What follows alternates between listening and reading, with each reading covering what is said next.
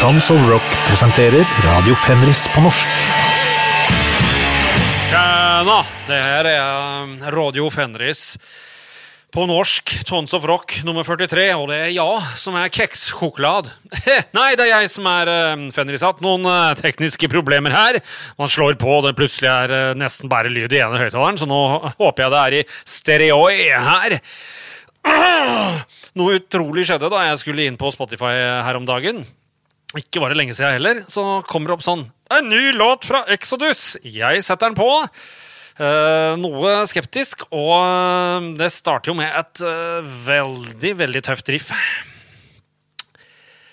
Og så kommer trommen inn da, og ja, det jo sånn trommelyd som, for å si det sånn, de som ikke var fornøyd med trommer før Painkiller med Judas Priest kom for liksom 30 år siden, de vil nok like dette. Det ikke helt min stil, men jeg har ikke slitt så mye siden, altså, Titten Tei tok fyr på Mandalsmessa i 1974, når vokalisten Sosa kommer inn her. For hva det som har skjedd? Det høres ut som de har krympa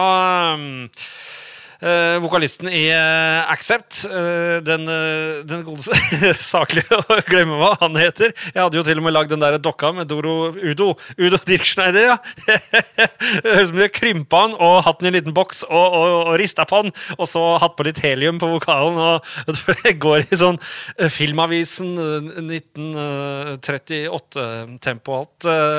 Så jeg synes vi skal høre på det da, for det, jeg kan jo ikke bare være sånn her som bare hører på gammelt. Så nå kan du høre litt på sånn, hvordan type trommer lyd jeg ikke digger så mye. Det høres litt veldig ut som liksom alt ordnet på, og det veldig matematisk riktig og sånn.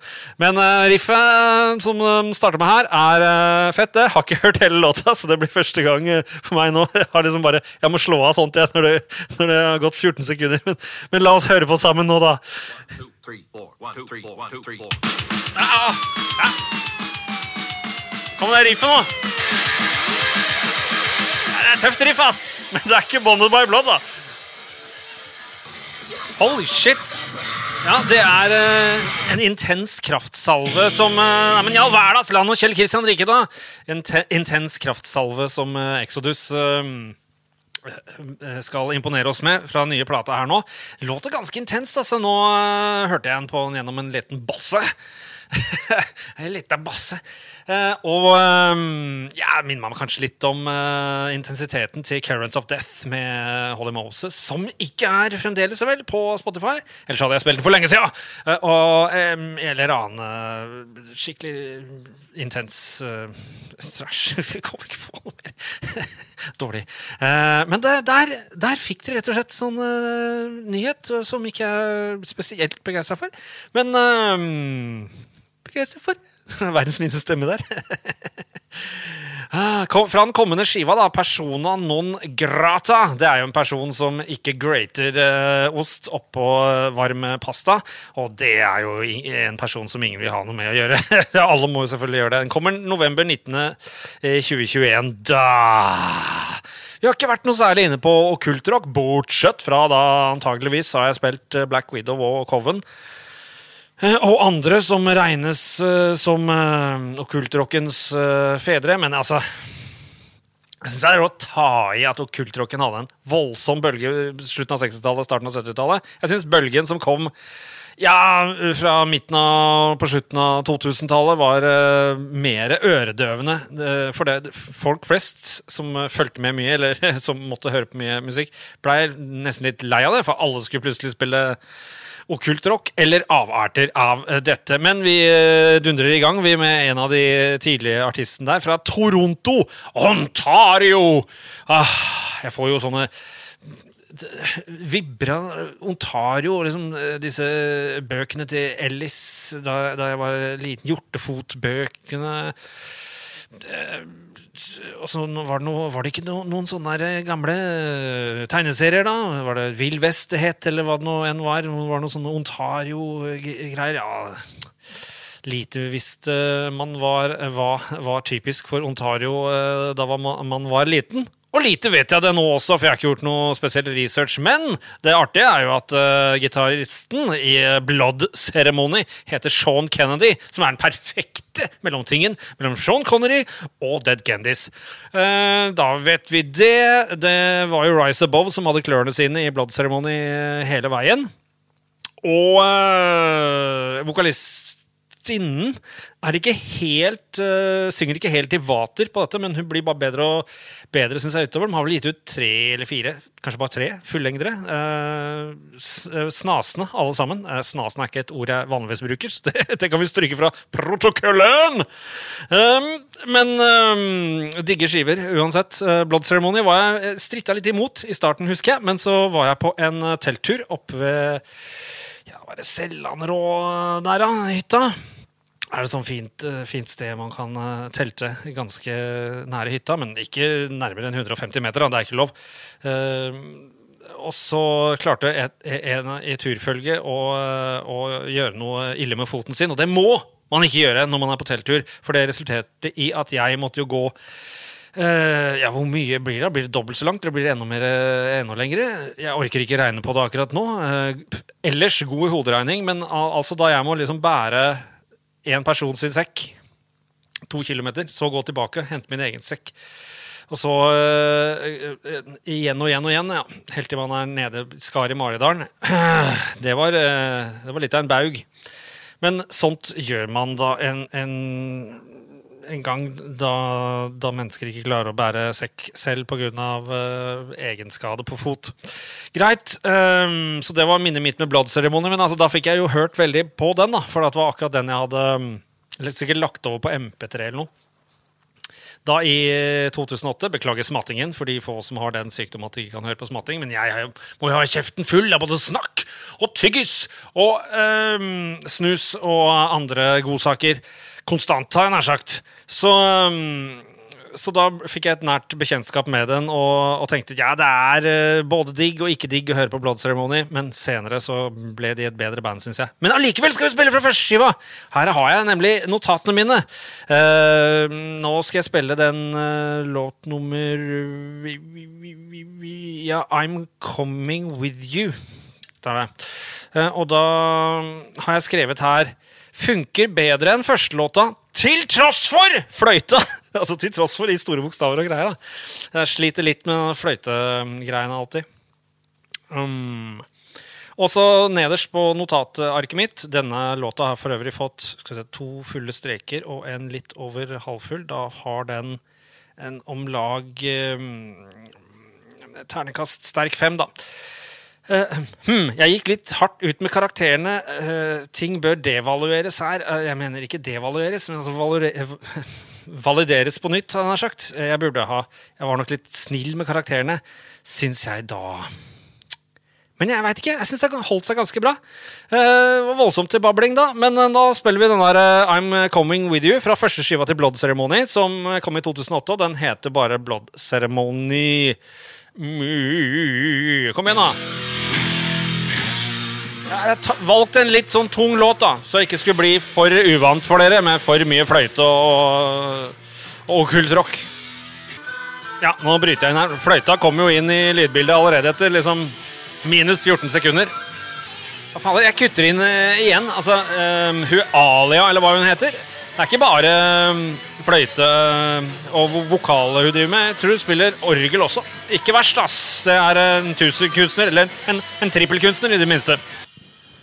Fløyteoverdose, eller hva? Okkultrock, sier noen. Black Sabbath med tverrfløyte, sier andre. Nei, kom igjen da, dette her var akkurat det man trengte, fordi etter et 10 år, sånn 1989 til 1999 og mere, så var det ikke mange plater jeg kunne høre på i metalverden som ikke hadde for meg feil lyd, så det var veldig digg når disse retro-folka satt i gang.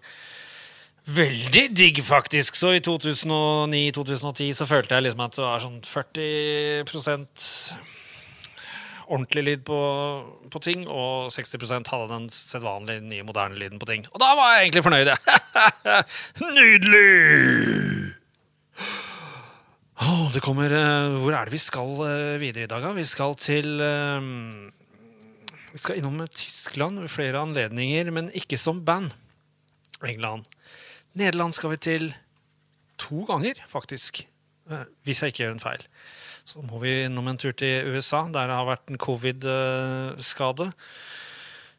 Fatal sådan. Og så skal vi til en plate som heter The Void. Det var en eller annen plate som Anders Marken anbefalte meg, som var på Dark Descent. Jeg kommer nok tilbake til den. Hadde et nydelig platecover, og så begynte jeg å se etter flere artisterier fra den som hadde lagd coveret. Hvorfor det? Jo, fordi jeg spiller i band selv og trenger platecover. Fader, har det vært lavt her i dag? Jeg skrur opp litt lyd. Det har... hadde jo tekniske problemer, vet du. Ja, greit. Og da kom jeg over et fantastisk platecover til denne platen som heter The Void. Og det er et orkester som heter 3000 AD, altså 3000 After Death, altså år 3000 da. Og ble umiddelbart interessert, for hvilken type band er det som velger et sånt platecover? Fantastisk. Jeg så jo at de fleste platene som denne artisten hadde laget coveret for var metal, da. Blant annet mye Testament og sånn. Husker selvfølgelig ikke navnet på han nå, men han heter vel Kantor til etternavn. Det er jo et godt Kolbotn-navn det, da vi har Kantorveien og Kantor ditt og Kantor datt. Og det diskuteres faktisk om det gjelder denne kristne kantor-saken, eller om det er kantord, som i ord langs kanten på bekk. Og jeg prøver ikke å være morsom en gang. Det er faktisk ikke helt avgjort hva det stammer fra. Men greit, orkestret er jo da fra New Zealand. Fra Christchurch, kanskje det mest kristne navnet på by.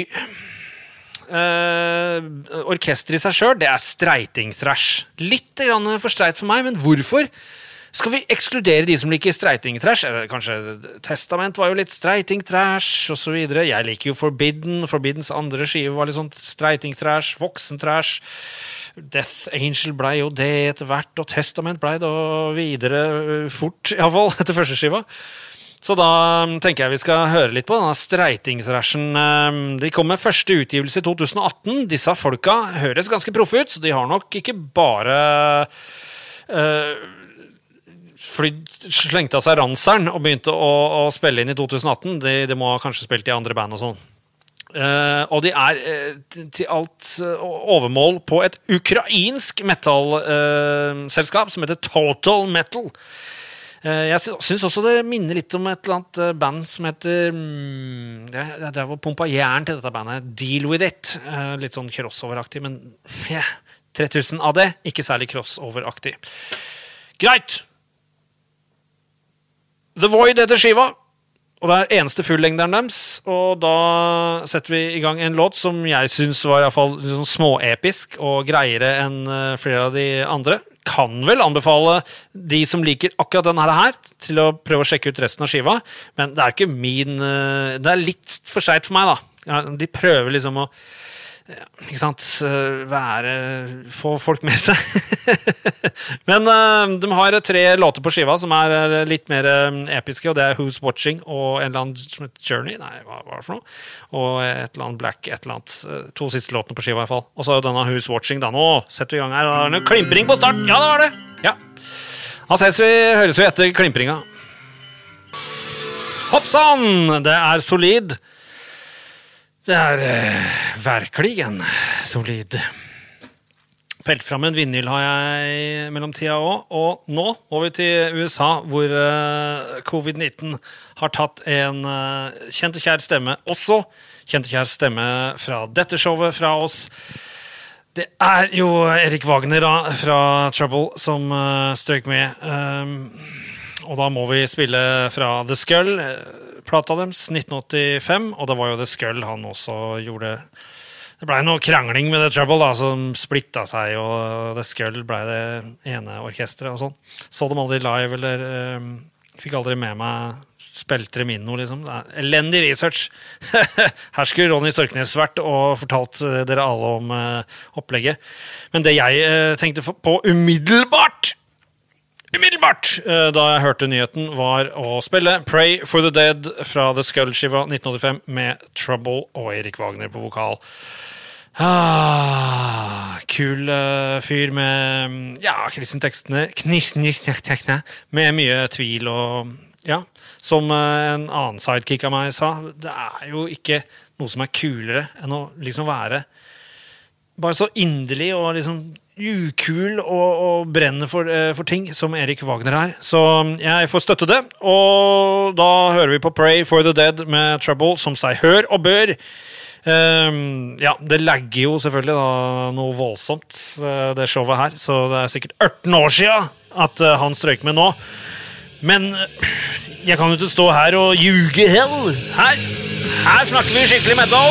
Pray for the Dead med Erik Wagner som synger på hans elskede Trouble.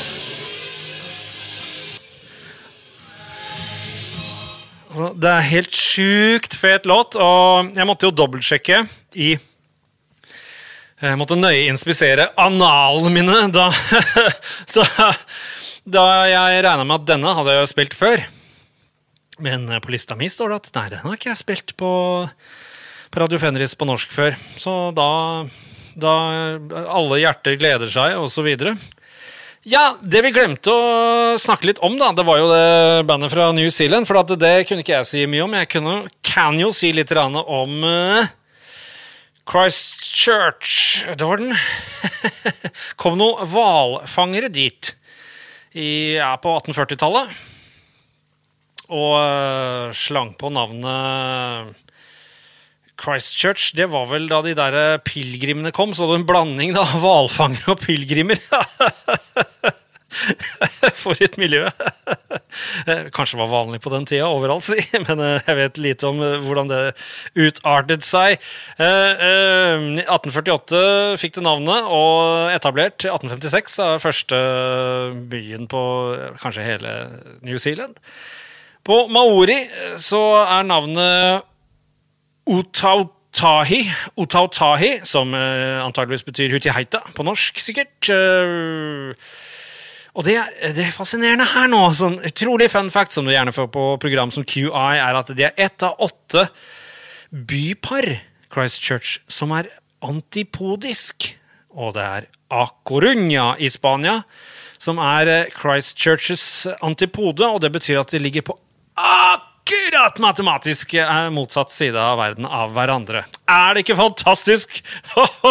Nei, nå følte jeg virkelig at programmet her tok seg opp.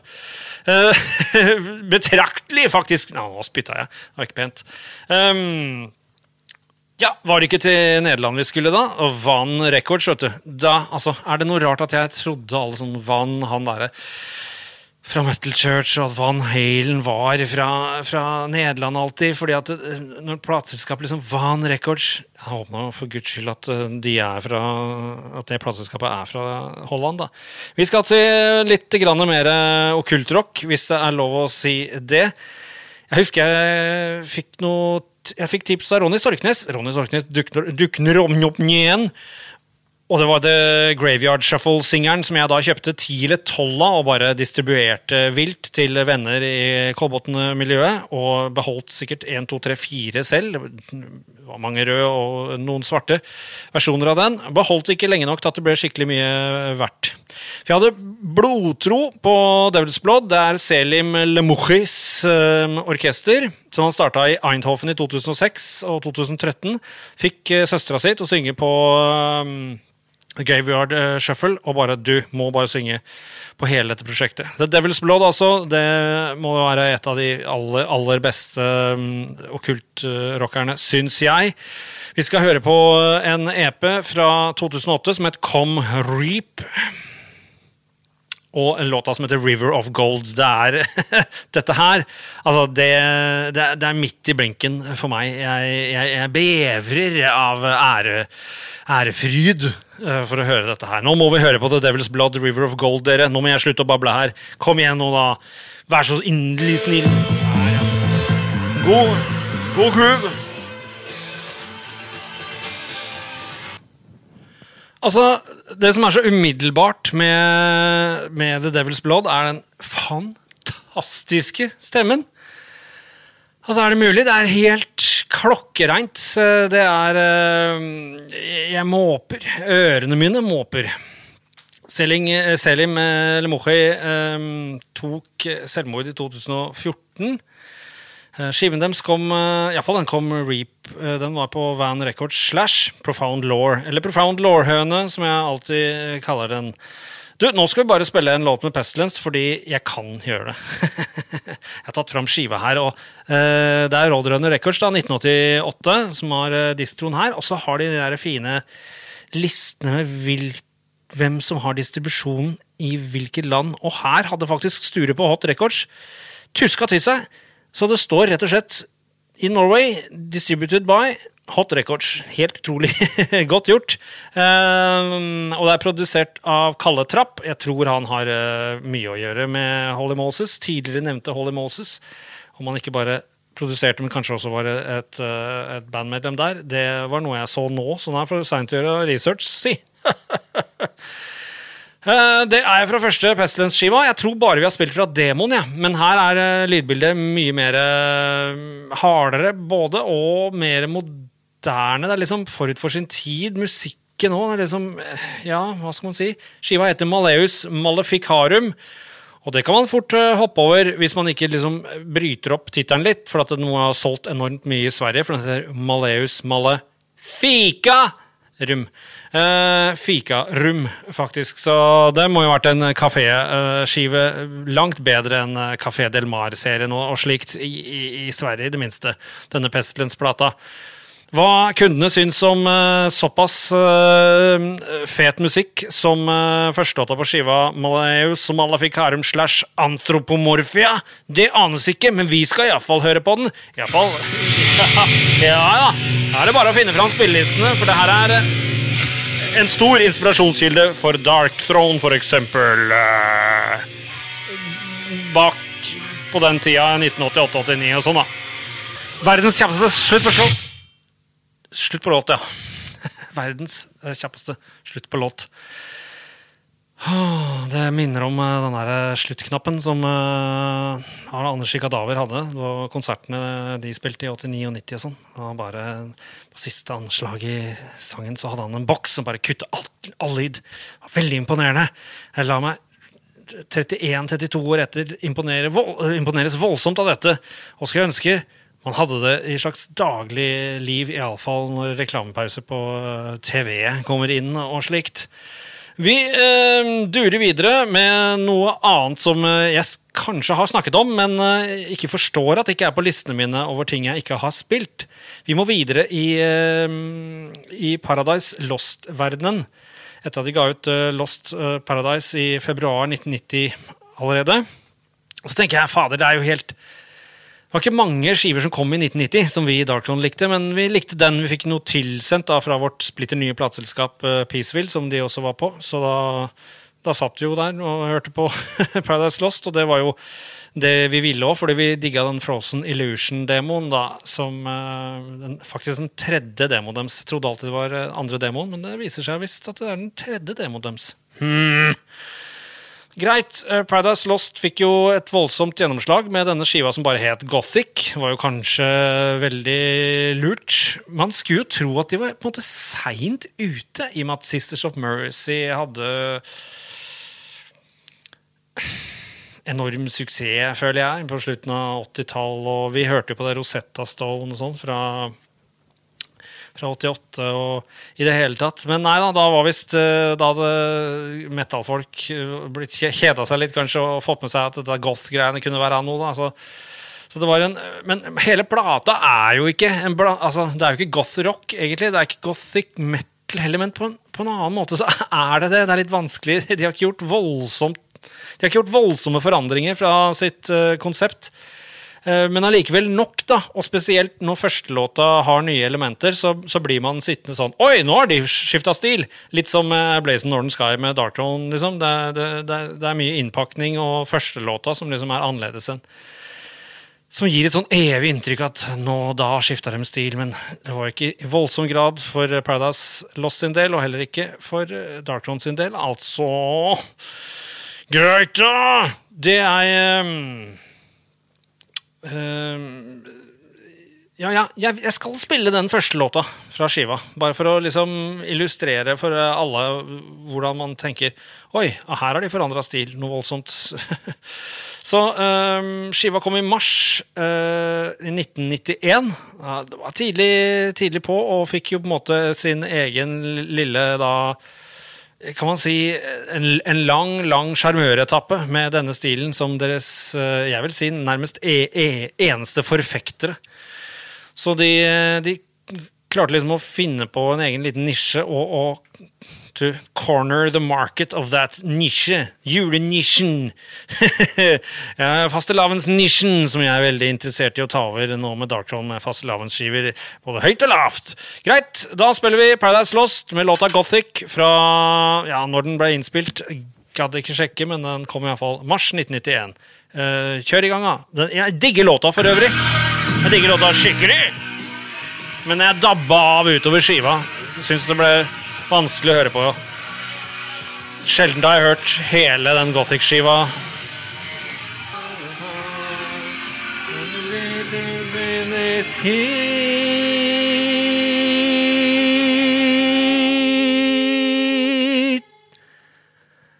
Låta Gothic fra plata Gothic med Paradise Lost et mesterverk. Altså, man skal være surmaga her, eller ekstremt i AC/DC eller annen boogie mode for å ikke digge det, hvis man sånn all-around fan av metal. Får spørre slangen da om det godtatt. Jeg regner med at han hopper sint opp og ned på alle Gothic-vinylene han skulle uforvarende støte på. Ja, da har vi kommet til veis ende, men det en litt lang veis ende i dag, for tradisjonen tro, som den plutselig har blitt, så skal vi til guttene i Iron Maiden. Orson Scott Card skrev boka Seventh Son, og de skulle i gang med 7. skiva. Steve Harris var litt sånn, jeg sliter litt med å få en inspirasjon, men så leste han den, og så ble det fint. Ifølge Wiki så sier Bruce Dickinson at jeg var litt desillusjonert, for at jeg hadde masse forslag på Summer in Time-skiva som kom i 86, ikke sant? Og jeg fikk liksom ingen av mine forslag med, og så ringte Steve Harris meg liksom bare, har du noen låter til det der? For nå har jeg lest den der Seventh Son-boka. Har du noen låter som kan passe her? Og han bare, yes! Nå kan det bli et fullendt konseptskive, men det ble ikke det, mener Dickinson. For det Vicky sier at Dickinson sa, we almost did something massive and great, fordi at det ble litt sånn halvhjertet konseptskive, men altså, jeg lover deg, konseptskive, det så stress. Jeg har tenkt på det flere ganger selv. Faktisk nå også, bare skulle ikke lage den konseptskiva, så blir det bare sånn, men tekstene bærer så preg av at man må skrive ned litt stor, det sånn der, skriv en novelle på skoleoppgaveaktig blir det fort da for oss metal- og rockefolk, så blir det litt sånn jeg vet ikke, å få litt vansker med det, innmari kult for de som setter seg ned og gjør konseptskiver selvfølgelig, men jeg vet ikke ass. Så det var sikkert det Harris også tenkte, og det får bli litt sånn hipp som hatt. Litt konsept, og konseptet vel at det sånn heaven and hell, men som Bruce Dickinson sier, ikke alle skiver med Iron Maiden akkurat det. Jeg i hvert fall for en gangs skyld misunnelig på at jeg ikke var på den turneen, for det står jo In which Derek Riggs' artwork was recreated on stage, og det var jo snø og is! På det platecoveret Seventh Son, og det måtte jo ha vært så spennende der å kunne kaste snøballer og kjøre akebrett og snow racer og miniski og enda mindre ski og jetski. De var helt forferdelige, de jetskiene måtte jo strappes på benene med noe ikke læreremmer, men sånne der døve remmer, sånn som skiskytterne fremdeles bruker nå faktisk. Utrolig at det funker toppeliten der, men ikke funket som for meg som barn på jetski. Hatet jetski, men jeg elsket de der kjempesmå skia som bare bitte litt lenger enn skoene. Det ble man introdusert for oppe på Tårnåsen der, og det var mye morsomt med de. greit. Og når jeg gikk over til slalomski, så var det jo selvfølgelig mest mulig korte slalomski for å kunne gjøre mest mulig triks og greier. Allikevel så skulle jeg gjøre triks en gang og landet bak fram i Varingskollen. Da fikk jeg litt skrekken, for at, ja, det gikk jo bra, men jeg skjønte ikke hva jeg hadde gjort feil. Og noe gymnast var jeg ikke. Jeg hadde jo sånn der, måtte drive og stupe kråke, så har jeg sånne der ryggpunkter som stikker ut, så blir det sånn hver gang, og gjør det vondt.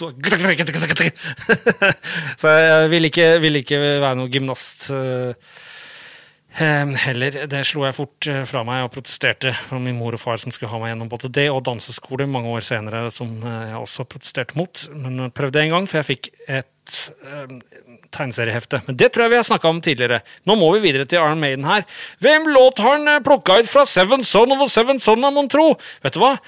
Det på grunn av at sluttpartiet, som bare akustisk gitar, da, eller ikke fuzzgitar, den minner så mye om enkelte greier fra To Live Is To Die med To Live Is To Die, jeg sikker på den heter det, med Metallica. Det hørtes plutselig ut som en James Bond-film. Men aldri har liksom Maiden og Metallica vært nærere hverandre enn det, og så rytmeskiftet i den lille snutten på slutten der, det så Cliff Burton-aktig da, så ja, det derfor jeg valgte ut akkurat The Prophecy. Sjekk det her ut da, dere vet at jeg sliter hardt med at Darkthrone-skivene alltid sånn, ja, vi spilte den i januar, og den kommer i desember, og her, altså, langt ut på 80-tallet, 1988, så spilte de inn da, i februar-mars 1988, og den kom i april 1988, kan det stemme? Kan det være feil noe sted? For jeg husker at jeg hadde begynt å kjøpe litt CD, men denne skulle jeg ha på vinyl, og jeg husker at jeg gjorde det. Men ja, jeg gjorde det på høsten 1988, så kanskje det har vært feil, for det virker veldig rart at den var innspilt i februar og mars, og kom allerede i april 1988. Her trenger man hjelp, og den kan sykles inn via snøskuter, fra Flateby i Østmarka og inn til Sigrud og videre inn til Ødegårdsområdet på vinterstid da, på de 2 dagene det faktisk snø her til å kjøre squatter og andre ting. Sånn. Innspilt i Musicland Munich, Germany, faktisk. Ok, de har liksom spilt inn i England, de har spilt inn på Bahamas der, og så plutselig München, Tyskland. Greit, men jeg synes det låter Iron Maiden-ish allikevel. Og dette den siste skiva som jeg har på vinyl, fordi både Adrian Smith stakk i januar 1990 etter den No Prayer for the Dying-skiva før eller etter den ble gitt ut, og det var da jeg også stakk. Altså, jeg kjøpte skiva, og jeg har fremdeles traumer etter Bring Your Daughter to the Slaughter og så videre. Kanskje det var da Bruce Dickinson fikk litt mer gjennomslag i bandet, og det gjorde at kanskje var det. Jeg har ikke gjort god nok research som vanlig, men jeg tror nok kanskje det kan ha vært det. Tenk at Adrian Smith bare stikker, og han ikke tilbake igjen før på Brave New World-skiva. Derek Riggs artwork recreated on stage. Det nesten for godt til å være sant. Vi høres, og vi hører på Iron Maiden, The Prophecy. Ja, da blir det nok noe klimpring da på starten. Ja da, med et godt lag synthesizer. Hører du det, Mikkelsson? Ja, høres da!